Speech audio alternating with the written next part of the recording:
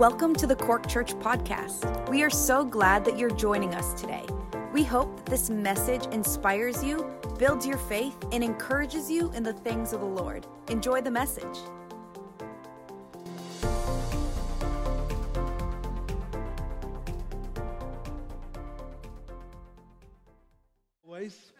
Guys, let's pray. Come on, let's pray. Praise the Lord tonight. Lord, we bless you. Thank you for your presence in this place. Thank you for the glory of the coming age.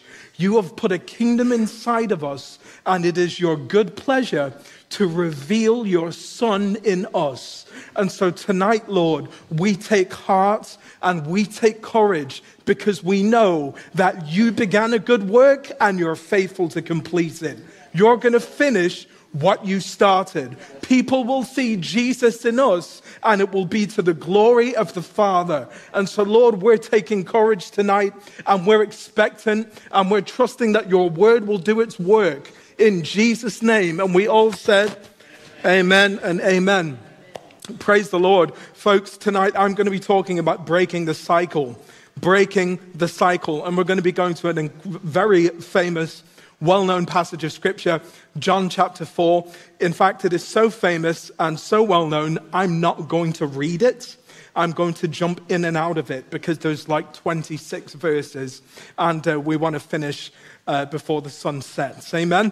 So, but I do want to look at this idea of breaking the cycle. Just some context. John chapter 4, Jesus has just had that powerful conversation with Nicodemus. He's explained the way to be born again. He's explained the nature of salvation. And then the Bible says he heads north, or begins to head north from Judea, where he is, towards Galilee. But the Bible says that he decides to go through Samaria. So this was a sizable detour. It was a serious detour. Apparently it's something like 70 miles to go from where he was in Judea to where he wanted to be in Galilee. But he took a significant detour to go through Samaria, which was something that the Jews did not do. Anyone who knows their history, biblical history, history of Israel, you know that there was tension between the Jews and the Samaritans. The Assyrians resettled the 10 tribes. Once they'd been dispersed, they were resettled, and various people from different nations came and lived in that northern part of Israel. And the Bible says that they didn't know the religion or the practices of the Jews. And so actually, a lot of them began to be consumed by the wild animals in that place. And so the Assyrian king took a Jewish rabbi and put him in Samaria to teach them the religion. And it sort of ended up with them being a hybrid of pagan practices and the Jewish religion. And so there was a lot going on there. It was sort of, it was a bit mid, okay? Let's be contemporary right now. It was a bit mid. They didn't really understand the religion of the Jews. They were sort of sidelined out of that. And so the Jews did not like to go there. There was huge divide and huge tension, but Jesus went there. Hallelujah. How many of you know that Jesus is not afraid to step across divides? Amen. Jesus is not afraid to go and pursue the things that matter to him. And so that's what we're going to talk about tonight. And, I've given some context, but I do want to start by talking about what I think this passage really is about, which is thirst. This passage is about thirst. And that's what it's about. I'm going to show my age a little bit, but do any of you remember that Sprite ad that used to go on TV? It's got to be 25 years ago. Obey your thirst. Do you remember that? Obey your thirst. It was really funny. It was 3 big burly guys on a basketball court, and they were, the cameras were rolling, and they were shooting an advert, and they were like, yeah, my name is TJ, my name is LaShawn, and my name is, and they were, and then as soon as the camera cut, they were like, oh my goodness me, I've totally lost my train of thought. So they went from thugs to Shakespeare. It was hilarious. But the tagline was obey your thirst. It was obey your thirst. And how many, if there was ever a tagline that could sort of describe humanity and particularly this generation, I think it would be that. Just obey your thirst. Just do it. Go on, there's another tagline. I didn't even plan that one. Just do it, that sort of thing. And it's the truth. There is a universal truth, I think, going on. And it's not just this generation, it's every generation. We all thirst. We all thirst. Thirst is an experience. It is something that is common to each and every one of us. And if we're honest, we thirst deeply. Our soul thirsts even for acceptance, for love, for approval, for belonging. That's what we're looking for. That's what we desire. That's what matters to us. And let me say this right now. You are not weak or needy if you desire to be accepted, and if you desire belonging, and if you desire validation. That doesn't make you a weak person. That doesn't make you a needy person. Actually, it's called stoicism, that idea of, well, I'm strong, and, the British stiff upper lip, and, well, I don't need anyone, and I'm a strong, independent woman, all that sort of stuff. It's not centered in grace, okay? It's really not. There's nothing wrong with looking for those things. The problem arises when we look to people for those things instead of the Lord. That's the problem. That's the issue. That's the issue. I've got a quote here by Watchman Nee, a fantastic, fantastic author. One of the most amazing books I ever read was The Normal Christian Life. I got born again reading that book. I couldn't recommend it enough. But listen to what he says here. Actually, only God can satisfy a Christian's heart. Man cannot. The failure of many is to seek from man what can only be found in God. All human affection is empty. The love of God alone is able to fully satisfy one's desire. Can I get an amen tonight? I know we all know that. But the reality is we so often find ourselves straying from that truth. Okay? He goes on to say this. The moment a Christian seeks love outside of God, his spiritual life immediately fails or falls. So as soon as we start pursuing love, affection, affirmation, validation from anyone other than God, our spiritual life starts to plummet. Some of us get caught even in cycles. We get caught in patterns of behavior that are rooted in our need to find affection and love and affirmation. But we look in the wrong places, and it manifests in our behavior. Isn't it an interesting thing how when we're not walking in the love of God, we tend to lean toward approval and approval-seeking behavior? Isn't it amazing? And it can shape our lives. And Paul says in Galatians chapter 1, verse 10, you can't actually live for the approval of man and serve God at the same time. That these two things are at cross purposes. And maybe tonight you're at cross purposes. Are you at cross purposes?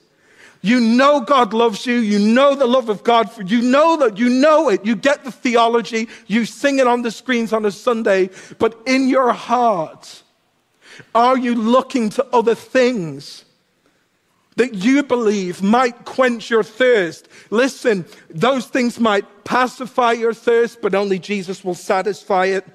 And there's a quote I'm going to go back to later. It's by John Piper. He says, God is most glorified in us when we're most satisfied in him.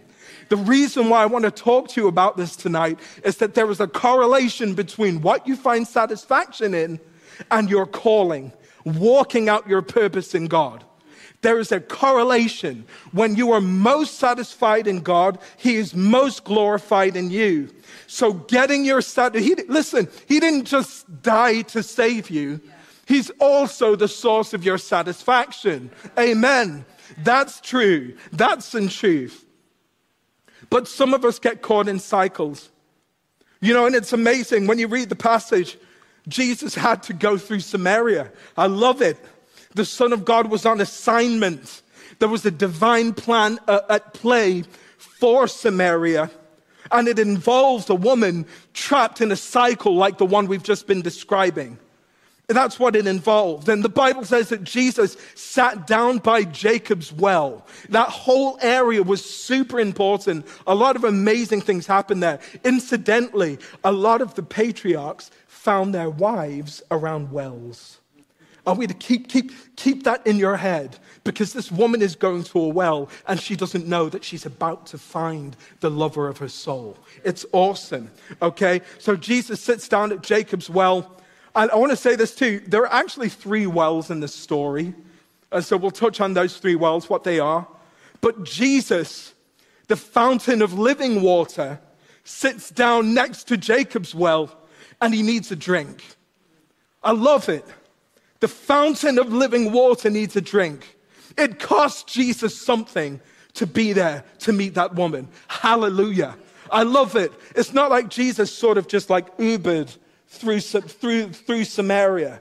It's not like he just got like, one of those things Andy rides to work and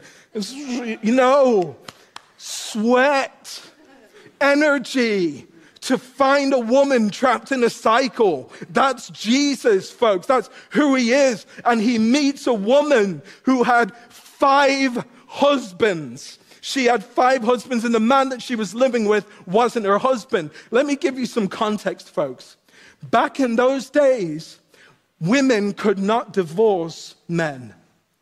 So for her to have had 5 husbands, it means that she had been rejected, divorced by 5 different men. And the man she was living with wouldn't marry her. Talk about friends with benefits. Can we be real? Let's be real. Can we be real? Oh, I know what type of girl you are. I can get what I want from you, and I don't need to commit to you. That's what this woman was living in. Divorced by 5 men, rejected. The man she was living with was treating her like she was just a commodity. This woman gave herself away again and again and again and again and again to men to find what she could only get from her Savior. That was the cycle she was in. That's what she was caught in. And to boot, she was walking out to get water in isolation. Okay, so usually women gathered water either in the early part of the day, and they would have walked together to the well, or they would have gone late in the day to get water. But to go at noon was a travail, because the heat, the sun was at the highest point in the sky at that time. It was a horrible experience, and she had to walk it by herself. Folks, it was real. It was isolation. It was rejection. That's what she was experiencing. And listen, guys, the well was a picture of the cycle that she was trapped in. Do you see it? It was a picture of it. It was that thing she had to keep going to draw water or draw from it to get satisfaction, and it didn't work. That's what it was. Actually, no, I'm not going to spoil my own sermon. Let me just keep rolling through the notes. I'm just going to keep going. I want to say this tonight. There's 3 things in this text that I believe cause thirst. 3 things. The first is rejection. And I want to look at that. The first thing that caused the thirst in this text was rejection. She was trapped in a cycle of rejection. The very thing that she thought could give her what she was looking for actually made her more thirsty. Let me explain it to you. Rejection creates thirst. When people reject you, when the people you seek approval from turn their back on you and reject you, it creates a desire for their approval. Right? Paul talked in Galatians about the circumcision crowd who showed up, and Paul's words were, they make much of themselves. They exclude you, so that you'll make much of them. Exclusion, rejection. That was her story. That's what she was dealing with. And I want to ask you tonight, because we're going to be talking about cycles in general, but in particular, has rejection created a thirst in you for people's acceptance? Has it? The well represented the people, in her case men, whose acceptance she desired. The more, folks, listen, you throw yourself at people, the more you will experience their rejection. The more you give of yourself to gain their acceptance, the more you'll find them turning from you. It's amazing how it works. She'd sacrificed so much. She'd sacrificed her reputation, her morals, her place in society, all to satisfy a thirst in her. What have we compromised to satisfy our need for value and acceptance? She had bartered away things that matter most to get what she thought could satisfy her. And the more she traded off, the more of a commodity she must have felt like. Living this way devalues us. The men in her life had used her up. If she had a life message, it would be, I am not enough. I can't satisfy. And so she continued to give herself away, to offer herself up to these men in the hopes that they might give her a sense of belonging. And it was amazing. In the height of that, Jesus appears. In the height of that experience, Jesus appears. Jesus shows up. I want to ask you tonight, what methods are you repeatedly turning to get a sense of value and acceptance? What wells are you turning to? What things are you doing? I went online today, because it wouldn't be 2023 without some pop psychology. So I went online today and I took a look at some examples of approval-seeking behavior. And can I be really honest with you? I felt like I was reading my own diary. Okay, how about this? Are you ready? Number 1, taking discouragement personally. 2, changing or adapting your point of view in the face of apparent disapproval. Afraid to say no for fear of disapproval.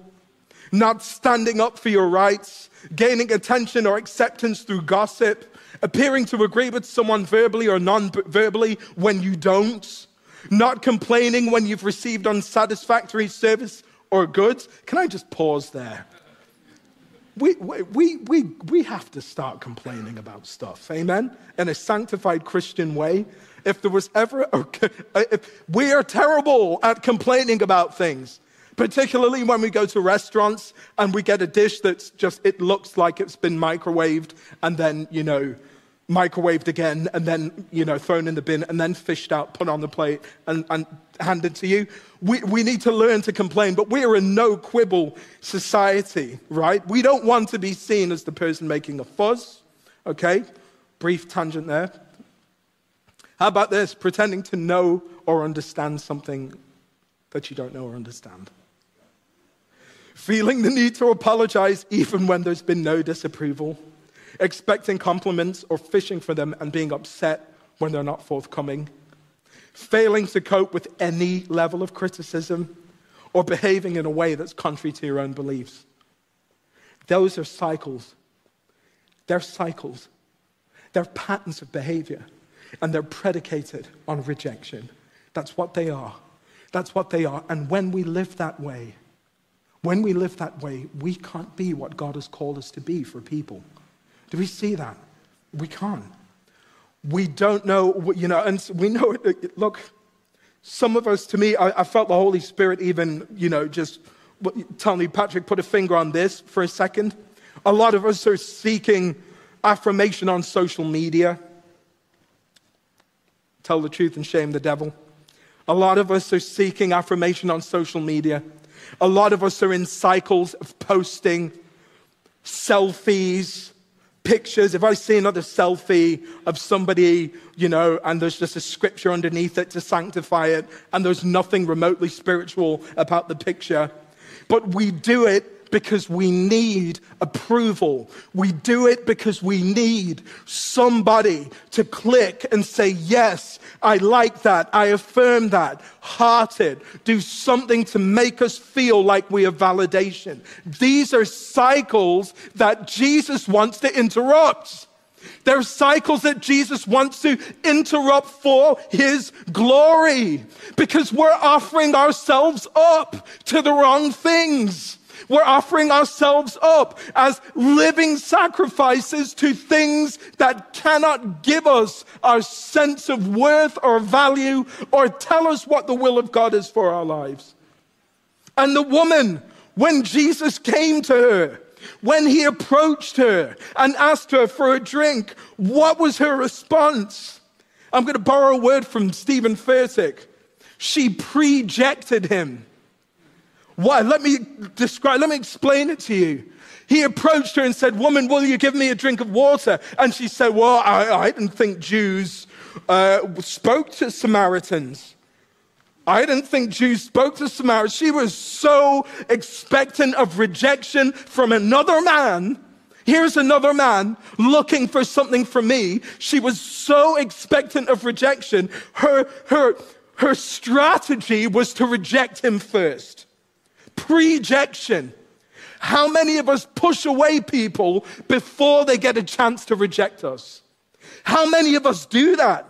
But that's what this woman did. She tried to project Jesus. But how many of you know Jesus doesn't just leave when we start trying? You can't push the Son of God away like that. You can't push away the love of Jesus like that, the grace of God like that. Jesus is persistent. Amen?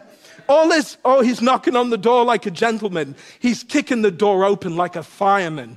Amen?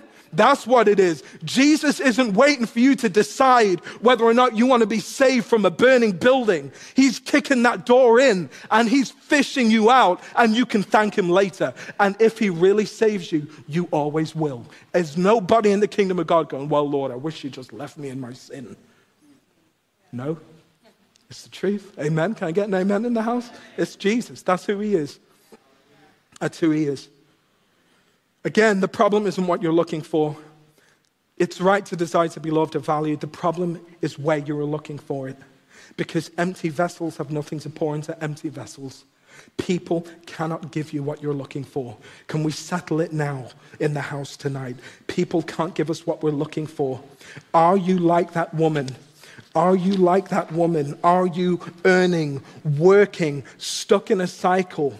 Grace is here. Grace has come because we have a deeper need. And although we're looking for it in people, what we really need is grace. That's what we really need. That's what we need. We are drinking water that pacifies instead of water that satisfies. Jeremiah 2:11, Jesus says, the Lord says to the children of Jerusalem through Jeremiah, he says, "You've got two sins. You've forsaken me, the fountain of living water, and hewn for yourself cisterns that don't hold water." You have forgotten where life comes from. You've forgotten the source of life. And at a certain point, we have to stop. We might be we're going through it, we're going through the cycles. But what we need is to be filled to receive the love of God that we have gone to such great lengths to earn. We have to get to a point where we're ready to deal with our real need. Save me, Lord. There's power in that prayer tonight. The woman said to him, "Sir, give me this water so that I won't get thirsty and have to keep coming here to draw water." Jesus said, if you come to me, if you knew the gift of God that was standing before you, you would have asked him and he would have given you living water.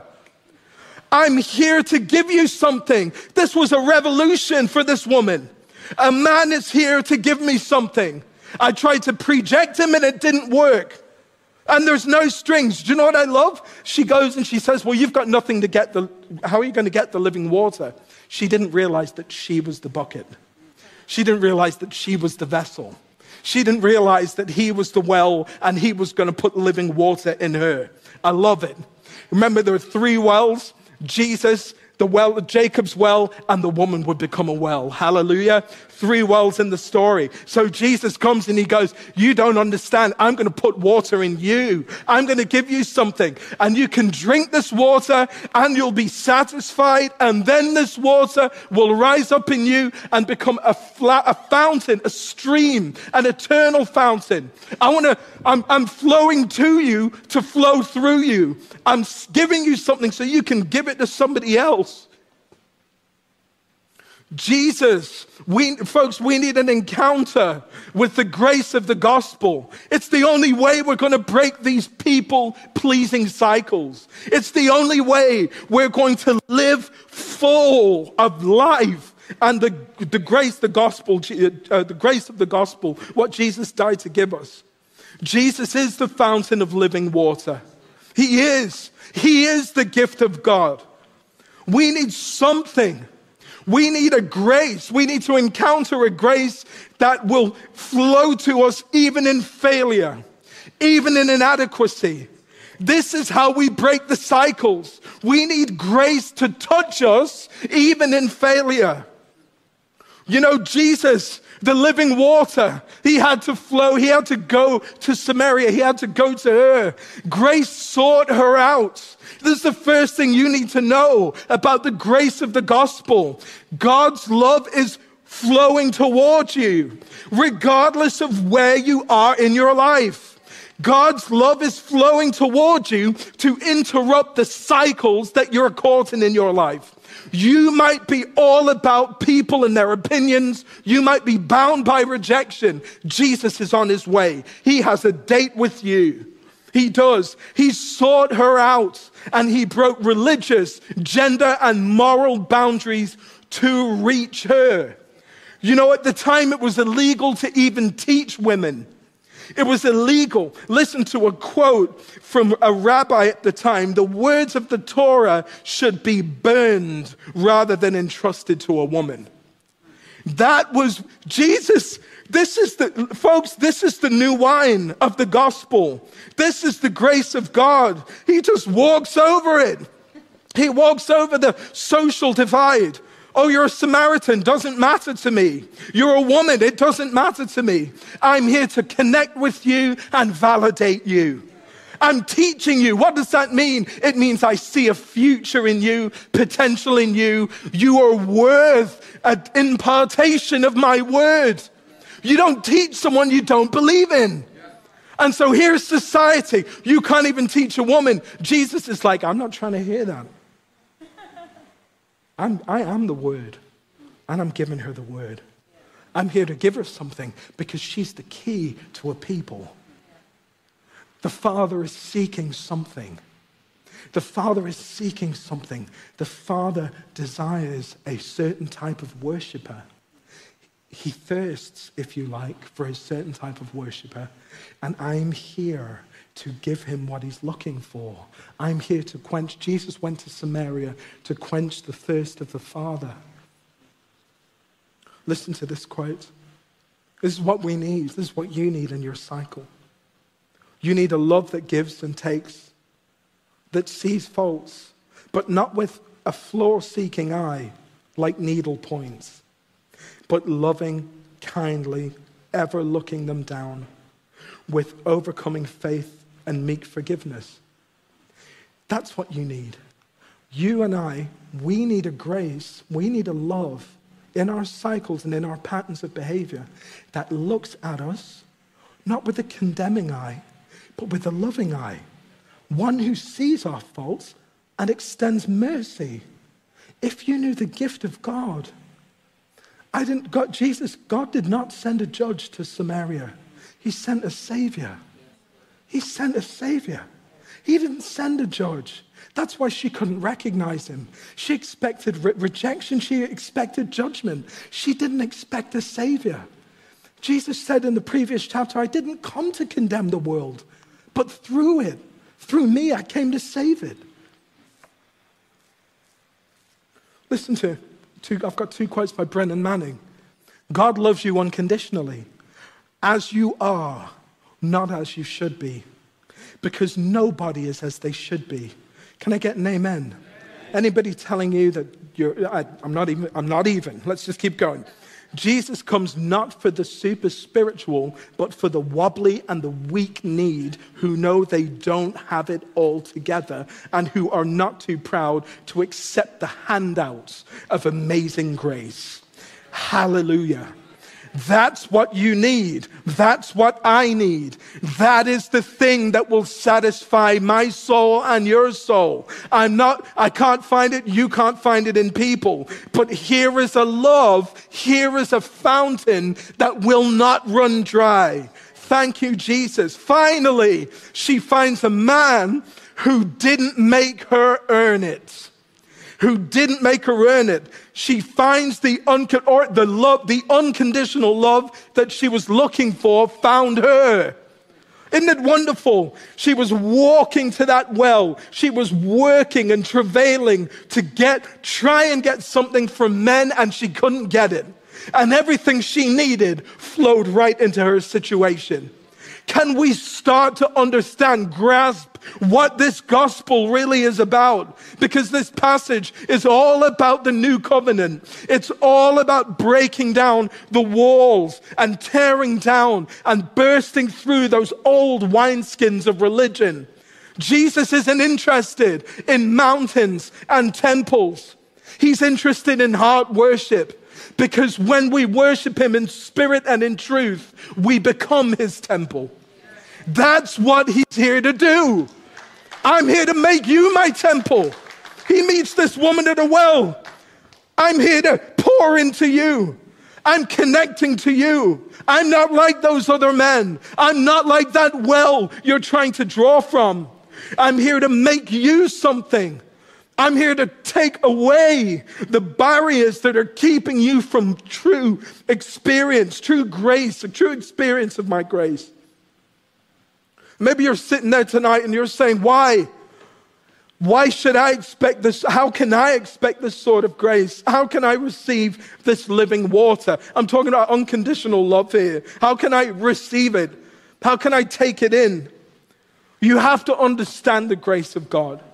And I want to show you here from another part of the Bible, because the Apostle Paul was also caught in a cycle. He was caught in a pattern of life as well. I'm going to read from Galatians chapter 1. I want you to follow with me. For you've heard about my previous way of life in Judaism, how intensely I persecuted the church of God and tried to destroy it.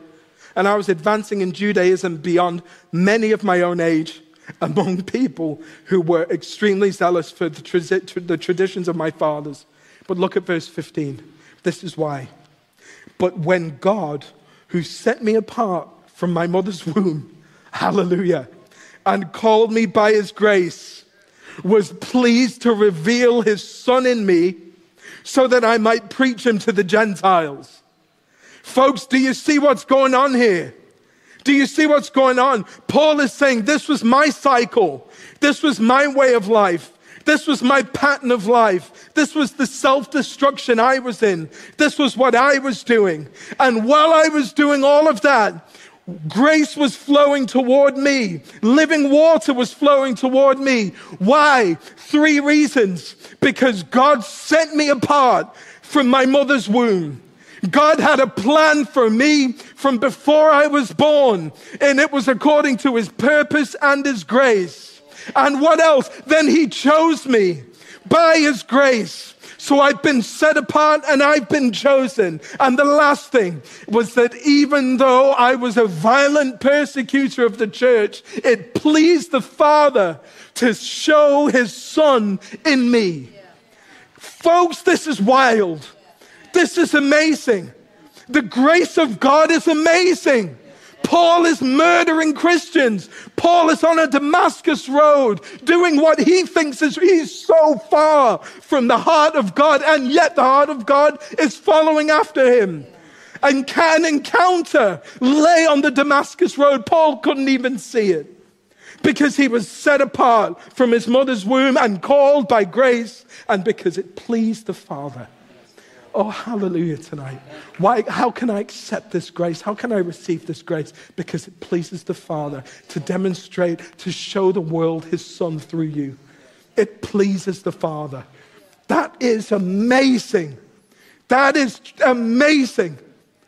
I love it. What does it mean? It means he doesn't need strength. He doesn't need you to order your life and have it together. He doesn't need you to be big and strong and moral and like Brennan Manning said, he doesn't need you to be a super Christian. In fact, those things get in the way. Paul said, we preach not Christ. We preach not ourselves, but Jesus crucified. In other words, when we come in our self-righteousness, thinking we have it all together, our moral superiority and piety. It's an obstruction to the grace of God. People can't see through you to see Jesus. So God chooses weak and lowly and broken people to show his son to the world through. Folks, I love it. Folks, I love it. And maybe I'm just talking to me tonight, but I love it. I love it. I've set you apart. I've called you by my grace, and it pleases me to reveal my son through you. It pleases me to show my son's strength through your weaknesses. His ability through your ability instead of your ability, his worthiness through your unworthiness. I'm looking someone I can display my son's power in. I remember Jay Fallon, when he was ministering to the young adults there in February, he said something that stuck with me forever. God has all the power. He's just looking for a place to put it. He's got all the power. He's just looking for a place to put it. People weak enough, low enough, small enough, so that onlookers will know that the plan that God has for their lives can only be done through Jesus. Grace creates thirst. The woman's thirst began to change. I need living water. I need this water, not Jacob's water. And she starts to move in another direction. And I want to end tonight by showing you this. There's another thing that creates thirst. And at the end of the passage, it shows that testimony actually creates thirst.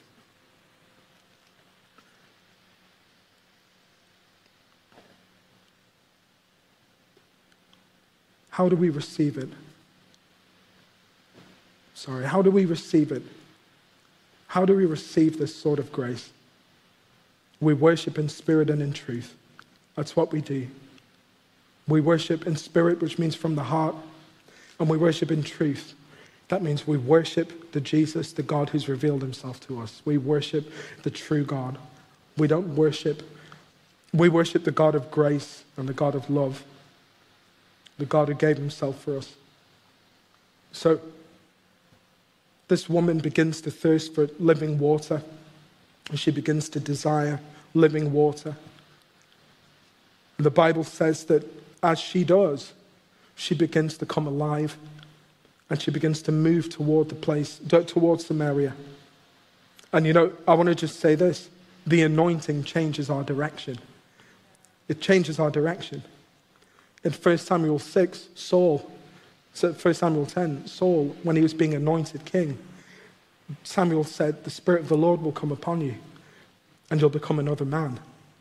And the Bible says after he left the place, God gave him a new heart. He went another direction. The anointing changes our direction. When he pours his love out on us, we receive a new heart, and he makes us his vessel. He makes us his temple. And this is the plan of God for every believer. And the woman ends by saying this. She says, come and see a man who told me everything I ever did. Now, the passage doesn't say it, but I believe that the connotation was, come and see a man who told me everything I ever did and loved me anyway. Loved me anyway. An understanding of his love filled her with the fullness of God. An understanding of his love filled her with the fullness of God. In Ephesians 3, Paul prays a prayer. And he says this in 3 verse 14, for this reason I kneel before the Father, from whom every family in heaven and on earth derives its name. I pray that out of his glorious riches he may strengthen you with power through his Spirit in your inner being, so that Christ may dwell in your hearts through faith. And I pray that you, being rooted and established in love, may have power, together with all the Lord's holy people, to grasp how wide and how long and how high and how deep is the love of Christ, and to know this love that surpasses knowledge. And look here, that you may be filled to the measure of all the fullness of God.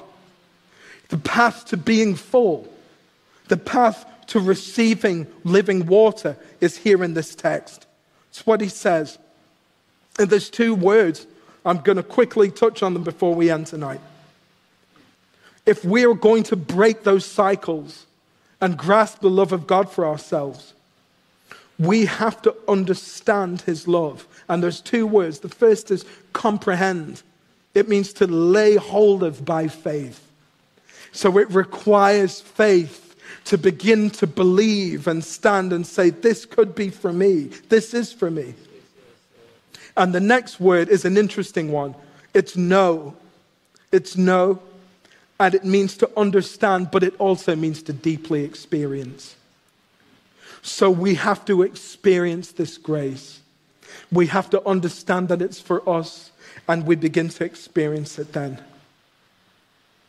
And so the satisfaction of that, coming into that, having our true needs met in the gospel releases us from those cycles into our calling. The Bible says that she left her water pots behind and walked into the city.